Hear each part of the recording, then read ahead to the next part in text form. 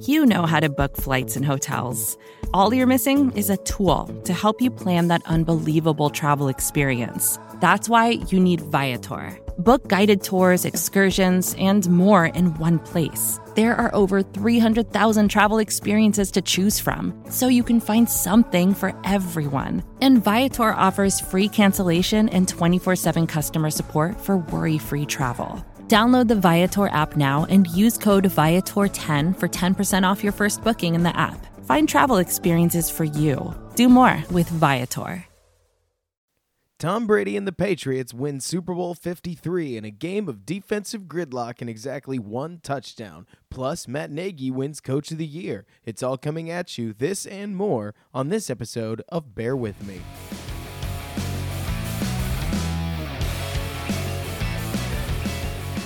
Good evening, everybody, and welcome to Bear With Me, a generally Chicago Bears podcast focused tonight primarily on the Super Bowl, hosted by yours truly, Robert Schmitz, courtesy of our Windy City Gridiron podcasting network. It's an exciting network where me and Lester Wiltfong try to bring you the best Bears podcasting content that we possibly can, and especially now that the offseason is officially underway, we're going to be doing what we can to bring you the best of the best, researched material, as well as anything else that we can give you to make sure that the long off season is manageable and we get to the 2019 Bears campaign as fast as we can.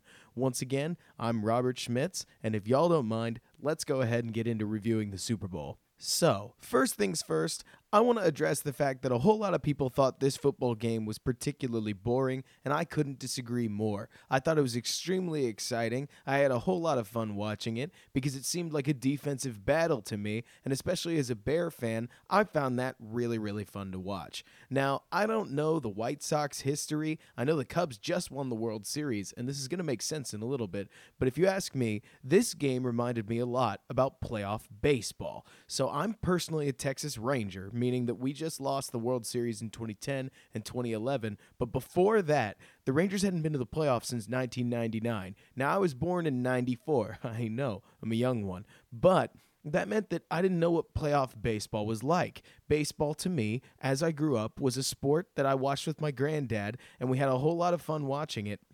But not a whole lot happened, generally speaking. And that's not a diss on the game. I mean, baseball is a sport in which each team usually, throws about 150 pitches. About half of them are literally watched as they cross the plate. Another half are swung at and, fouled off and stuff. And the occasional play, I know I've broken math already, but the occasional play gets hit into the field of play and fielded one way or another. So that means that there's a whole lot of baseball that's just not a lot happening, generally speaking, until you get to the playoffs, in which the team that you've followed for 162 long baseball games is suddenly 4 games away, which, if you compile it, is about 600 pitches away from their season being over.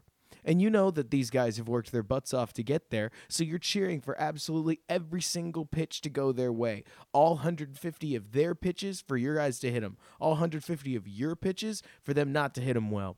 And you just end up on the edge of your seat watching. You're leaning in. You want to know what happens. Is it a ball? Is it a strike? Every curveball, every fastball, every sinker, the placement of everything, every swing of the bat, every batter that comes up to the batter's box, you're engrossed. You're just stuck in it almost. There's no way out, and it's fun. In my opinion, I thought playoff baseball was a game changer to me, and it forever changed the way that I was going to watch baseball. Now, why am I sitting here talking about playoff baseball? Well, funny you should ask. I would contend that this game, a defensive struggle dominated primarily by great defense and solid defensive schemes that had very few real offensive cracker plays, was much more like playoff baseball than it was the football that we've become accustomed to. This wasn't the 51-54 offensive fireworks show that we saw between the Chiefs and the Rams earlier this year. No, not even close. This wasn't the 6-15 defensive attack drubbing that we saw between the Bears and the Rams either. No, this was something much more in the middle. This was precision. This was strategy. This was coach against coach, each team having to deal with weakness, each team needing to make their defense be whatever it needed to be, and a real test of will as to who was going to come up the best. I mean, it wasn't the most exciting game. I'm not going to pretend it was the most exciting game. I thought the game last year against the Eagles was fantastic. That last second interception between the Seahawks and the Patriots, that was amazing. This wasn't one of those games, but especially for Chicago fans, I think we can all take a second to appreciate what a defensive battle looks like. This wasn't two offenses just screwing up and down the field for 3 hours? This was two defenses that ultimately were making plays and causing the problems that we saw. Every time Jared Goff made a bad decision or a poor throw, it was due to pressure either inside or outside that the Pats were able to create. Dante Hightower made huge plays all throughout the game. Whether big hits, he dropped an interception, crawled after a fumble, the dude was all over the field. The Rams' coverage was tight downfield all game long. Chris Hogan, in particular, got targeted a couple of times to no avail by Tom Brady, and Brady himself really wasn't all that great, which was interesting to see because if you ask me, had Brady been on tonight, the Patriots would have just steamrolled the Rams. I don't think there's any question about it because it looked to me like Jared Goff basically never got off the bus and forgot to show up for the game. That said, again, going back to defense for a little bit, I was really impressed with what the Patriots were able to do. They mimicked the Bears to a large degree, though without the just raw talent that the Bears possess. They threw a lot of looks at Jared Goff. They took away Todd Gurley to the best of their ability. That didn't stop Todd from breaking off a couple of nice runs, one 16-yard gainer in particular. But in general, Gurley and Anderson especially weren't able to control the game whatsoever. The ball ended up in Goff's hands, and Goff wasn't able to deliver.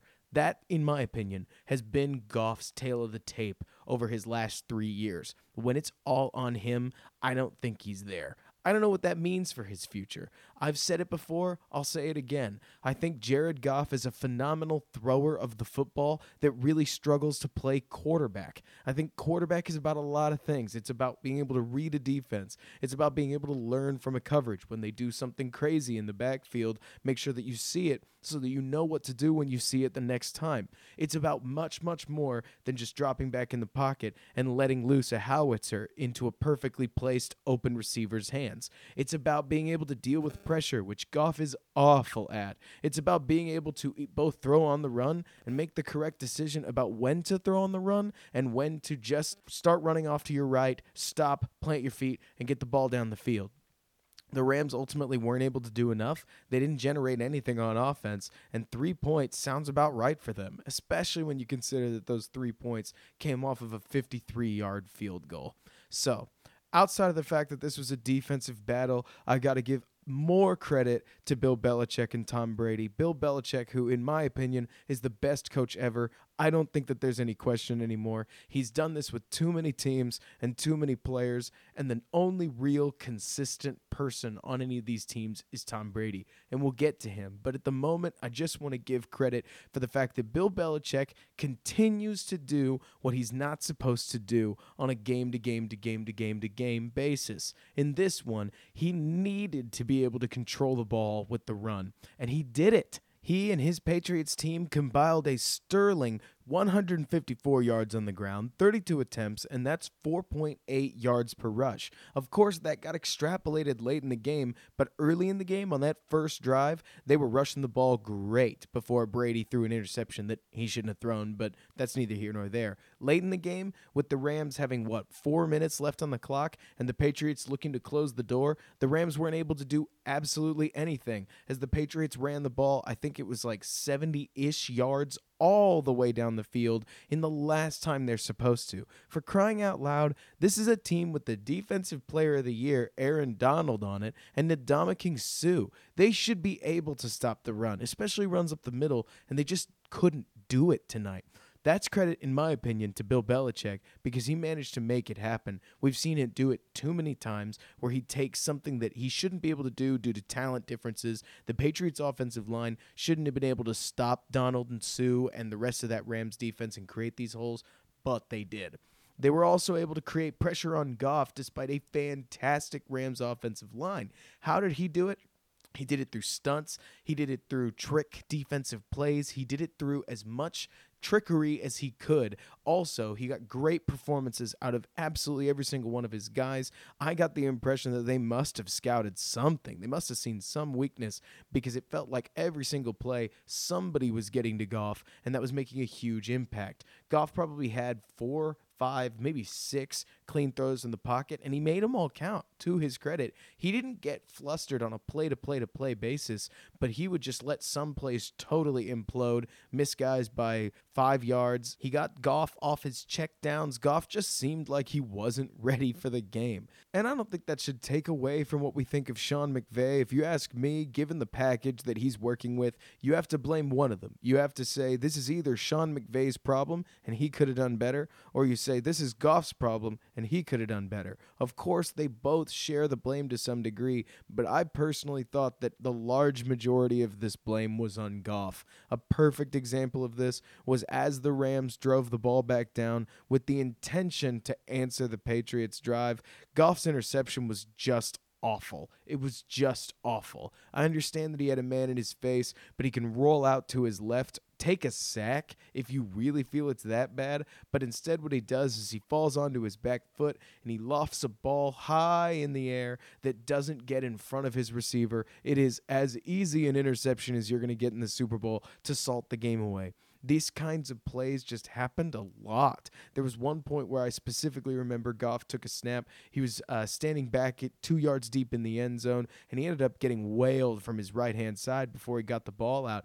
But I remember the entire room. I was with a room about 15, 30 people. Everybody just held their breath, wondering if Goff was going to eat a safety there because he'd really given us that impression. I know that impressions only mean so much. A lot of you box score hunters out there really don't care about impressions as long as it's a completion or not, but Goff looked shaky all game long. He didn't look rattled per se. He just looked bad, which if you ask me is worse a lot of times. But yeah, credit to Bill Belichick for putting him in that place. Credit to Bill Belichick for making this plan work, for coming out, for attacking the run where he could. He ran 32 rushing plays out of 68 total plays. That is totally different than what Sean McVay did, where he ran 18 rushing plays out of his 60 total plays. Bill Belichick's commitment to continuing to maintain some degree of balance, I believe, is one of the big differences in why the Patriots were able to especially chew that clock out late in the game. I don't know.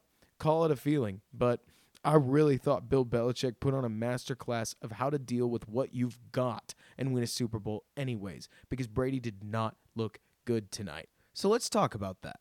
Brady's now won his 6th Super Bowl, which puts him at the obvious highest on the Super Bowl winning list with 6. Next up is Joe Montana and somebody else. They've got 4, so that means there's this 2 championship gap between anybody else and Brady. I think it's safe to say it's no fluke. This guy is the greatest quarterback ever. I think it's not an argument anymore. And this is somebody who was trying to make the argument that Brady wasn't the best years and years ago. Here's where I've landed. Feel free to disagree. This is my opinion. Tom Brady is the best ever. He's the best quarterback ever. He shows you what a quarterback is supposed to do. There are tons of guys out there that are more talented than Tom Brady. Jared Goff, to a degree, might even be more talented than Tom Brady in terms of throwing the ball, especially in Tom Brady's 41-year-old form. There have been plenty of guys throughout the NFL that could throw a football better, or they could contort their body and make a play, or they were running faster. You get the idea. Better athletes have played the position, but I don't think there has ever been a better quarterback than Tom Brady. And I think a lot of that has to do with the coaching that he received from Bill Belichick, but I don't think that Belichick's influence should necessarily take away from Brady's legacy. After all, Jordan's the best ever, and we don't use that as a detractor for Phil Jackson. We don't use Phil Jackson as a detractor for Michael Jordan. I don't see why we would do that with Bill Belichick. And Tom Brady, of course. So I think Brady's the best ever. I think it kind of stops being a question nowadays because if this is Brady's last Super Bowl, I didn't actually get a chance to watch the press conference, so I don't know what he did or didn't say. But if this is his last Super Bowl, if it's his last season, I thought he still played better than that year Peyton Manning, just trudged along with the Broncos and they beat the Panthers. I thought Brady made big plays where they counted. That throw to Gronkowski was absolutely vintage Tom Brady, given that they just pulled Aaron Donald off the field. It was the Patriots' chance to strike. He got the double cover matchup that he was looking for, which is kind of weird to say that you've got a double cover matchup, but Brady was able to fit the ball right in to get the Patriots to the 3-yard line, which kind of broke the seal because both teams hadn't really been able to cross the 25 yet, and suddenly there the Patriots were on the 2-yard line. They smash it in with Sony Michel a play later to take the ultimately game-winning 10-3 lead. It was a real masterclass in quarterbacking as he did his best. I thought Julian Edelman was phenomenal all over the field. The perfect prototypical role player as he just caught everything that he could. Past a certain point, you really got this impression, not necessarily true, but boy, did you get the impression that Brady couldn't throw to anybody if they weren't Julian Edelman. A throw to Gronk, it'd be off target. Throw to Chris Hogan, he wouldn't be open. Throw to anybody else, I guess nobody else was on the Patriots because you just didn't see him. What you kept seeing was Edelman's open, he got the ball. Edelman's open, he got the ball again. Edelman's open, 25 yards, 18 yards, 30 yards. 5 yards. Everything. There was everything in this guy's performance. Racks up a ton of yards. I personally think he deserved the Super Bowl MVP award because he was the Patriots' only source of offense for about 3 quarters. Michel deserves a lot of credit for finishing the game out, but it was Edelman that really kept the game alive, and I think Tom Brady pitched in a lot in that because, of course, you can't have a receiver without a quarterback. But yeah, I guess if I was going to give some final conclusions and kind of tie a bow on the NFL season through wrapping up the Super Bowl, I got the impression that this game would have been a blowout had Brady been more on his game. I thought the Patriots had the tools to compete on offense. They just kind of didn't. And that's a lot of credit to the Rams defense because Aaron Donald made some plays. While he was neutralized for a whole lot of it, he did have, I remember he had one play really early in the game, kind of exemplified his effort, where he got triple blocked, turned around, and still managed to jump on and tackle the running back. I believe that was Rex Burkhead. Could totally be wrong on that. But he stopped him for about a 3-yard gain. Donald did his best. Talib had some great coverage moments. The Rams front seven did a great job stiffening up where they could and kind of denying the run and making the Patriots really work for it in those middle 2 quarters. But ultimately, I got the impression they were just on for too long by the end of the game. I know that time of possession can be a kind of dopey stat sometimes, but the Patriots did win it 33-10 to 26-50, and boy, did it feel like it, especially in that first half. It felt like every time my wife looked up, she saw the Patriots still having the ball. This wasn't a football game for the casual fan. I understand all of you who think it was kind of boring. I loved it as a hardcore person, especially a lover of defense. I thought it was great. But for those of you who watch the game and then you turn and you talk to somebody for 15 minutes and then you look back up to see if anything's changed, this one wasn't going to be particularly thrilling because the score almost never moved. In fact, it was really kind of like a soccer game in that regard. Things didn't really change a lot. The teams went back and forth from about one 30 to the other 30, and then they'd give the ball away one way or another, and then they'd march on back. But hey, I loved it. It was great football, all things told. It just didn't have a whole bunch of results. And that stuff's the cherry on top to me. I'm not in it to necessarily watch the fireworks and the celebration. I love watching the football. I love watching each block. I love watching each pancake block. I know plenty of you guys do. Big hits, powering through tackles, throws, pretty throws, ugly throws, defensive tips, everything. The Rams did a great job defensively. It just wasn't enough. The Patriots defense absolutely swallowed the Rams offense. It wasn't close. They dominated. A perfect encapsulation of this to me was that the Rams finally were in field goal range at about the 25-yard line, convincingly in field goal range, ready to tie, score 3-0. Jared Goff drops back and eats a sack for 11 yards. Thank heavens for them that Greg Zerloin had a 53-yard rocket shot go straight through the uprights, because if you don't have a kicker that good, suddenly there you are, still losing in the Super Bowl with time ticking away, your best offensive drive having come to absolutely nothing. I think this was a masterclass by Bill Belichick. I said it before. I'll say it again now. I really think he coached his butt off and that he kind of reminded us that until he retires or until Brady retires, whichever comes first or both at the same time, do us all a favor, guys. The Patriots are going to be a force to behold. They're not going to go away. It doesn't matter how their regular season goes. They're ready when it comes to the playoffs, and they're going to keep winning Super Bowls until somebody stands up and beats them. And nobody from the NFC was able to today. I really believe the Bears had a shot. But of course, I'm not blind to the fact that they would have had to actually beat the Eagles, bow up and beat a really good playoff team to have been there in the first place. And with the Super Bowl having concluded, we find ourselves knee-deep in the offseason. We've already been here as Bears fans, but it's official. The 2018-2019 season is over. The Patriots won it again, and now it's time for the Bears to climb their way up to that 2019-2020 glory. But with the offseason starting, we did get ourselves some nice NFL 2018-2019 honors. Namely, when it comes to the Bears, we had 3 that we were mentioned in. Now, I will skim past the first one because the Bears were mentioned in the moment of the year with Aaron Rodgers' comeback against the Bears in Week 1. We don't need to talk about this one much because it wasn't fun for any of us. It was a pretty cool moment, I'm sure, especially to the layman fan, especially given that Rodgers' implosion season hadn't happened yet. But wow, did that suck. And we don't need to talk about that one any more than we need to. The next 2 that we got were a little bit unusual because the Bears won both the AP Assistant Coach of the Year, Bears defensive coordinator Vic Fangio, and the AP Coach of the Year, Chicago Bears Matt Nagy. Now, I find this a little bit unusual because I would tend to think that you would want one or the other. I thought that the Bears offense was fine. That's the way I would describe it this year. It was fine. It had its ups and it had its downs. For every Tampa Bay game that we had, we also had a Vikings and Rams game. So things went really horribly, or they went really great, or they went fairly average. It wasn't like high-class stuff, in my opinion, meaning that if Nagy is going to win Coach of the Year, you're talking about him winning it because of what the defense did, because of what the Bears were able to do in the sheer win-loss total, which was primarily defensive success. So if that's the case, and he's getting this award because of the defensive success, why is Vic Fangio also getting Assistant Coach of the Year? It seems tough to me to give both the award for the same thing, right? After all, I understand that teams are kind of like school group projects, but not everybody gets an 100 here. I mean, that's exactly why we have these 2 awards separated out, right? So that theoretically, if you just loved the Bears defense, you'd give it to Fangio, and then you'd give Head Coach of the Year to Reich, or something like that, right? I don't know. It seems a little bit strange to me. Reminds me of how the NHL calls diving and tripping at the same time. You would think it's either a dive or it's a trip.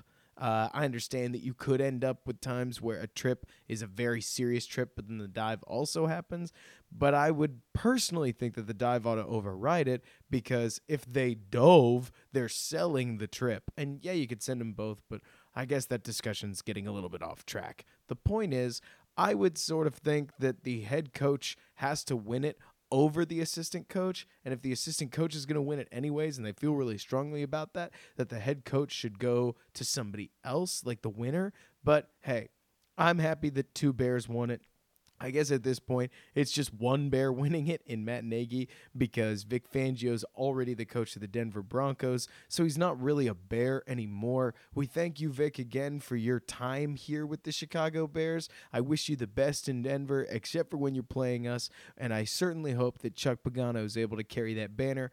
As I discussed in one of my other podcast episodes, I think he will. But either way, to circle back, congratulations, Matt Nagy, that your first season you were already able to secure AP Coach of the Year, not only in the eyes of the press, but also in the eyes of the NFL at large. Very exciting time to be a Chicago Bear. Very exciting moment and thing to have happen in your life. So seriously, congratulations to you. It's been so fun watching the way that you've rallied this team and changed the culture of the Chicago Bears and the culture, frankly, surrounding the city of how we view the Bears after this 8-year playoff drought has now been snapped in half. Super exciting stuff.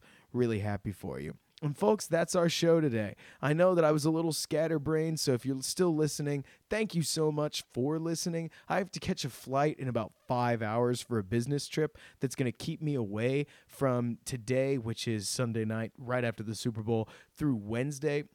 So I'm tending to think that I'm just going to go ahead and shove off what was going to be a really meaty and data-heavy topic in how well does success carry over from year to year off to next week so that I can really do it justice. I hope this Super Bowl review was fun to listen to. If you like what I say, if you like what I'm thinking, feel free to hit me up at RSCHMITZ28 on Twitter. That's rschmitz28. Me and frankly the rest of the Windy City Gridiron crew are all over Twitter pretty much all the time. I am amazed at how well these guys tweet, seriously. And so if you want more Bears stuff all the time, feel free to hit us with a follow.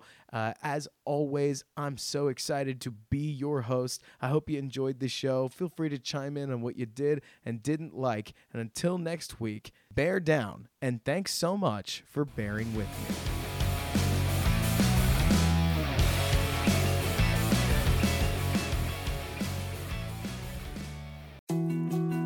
More to-dos, less time, and an infinite number of tools to keep track of. Sometimes doing business has never felt harder, but you don't need a miracle to hit your goals. You can just use HubSpot, because their all-in-one customer platform can make growing your business infinitely easier. Imagine this: high-quality leads, fast closing deals, wildly happy customers, and more benchmark-breaking quarters. It's not a miracle, it's HubSpot. Visit HubSpot.com to get started today. Claude 3 from Anthropic is your one-stop shop for enterprise AI. With models at every point of the price-performance curve, you no longer have to make trade-offs between intelligence, speed, and cost. Claude 3 Opus sets new industry benchmarks for intelligence. Sonnet strikes the perfect balance between skill and speed. And Haiku is the fastest and lowest-cost model on the market, perfectly designed for high-volume, high-speed use cases. Join the thousands of enterprises who use Anthropic to navigate this new frontier. Visit anthropic.com/Claude, CLAUDE, today. Jumpstart your genius with Claude 3 by Anthropic.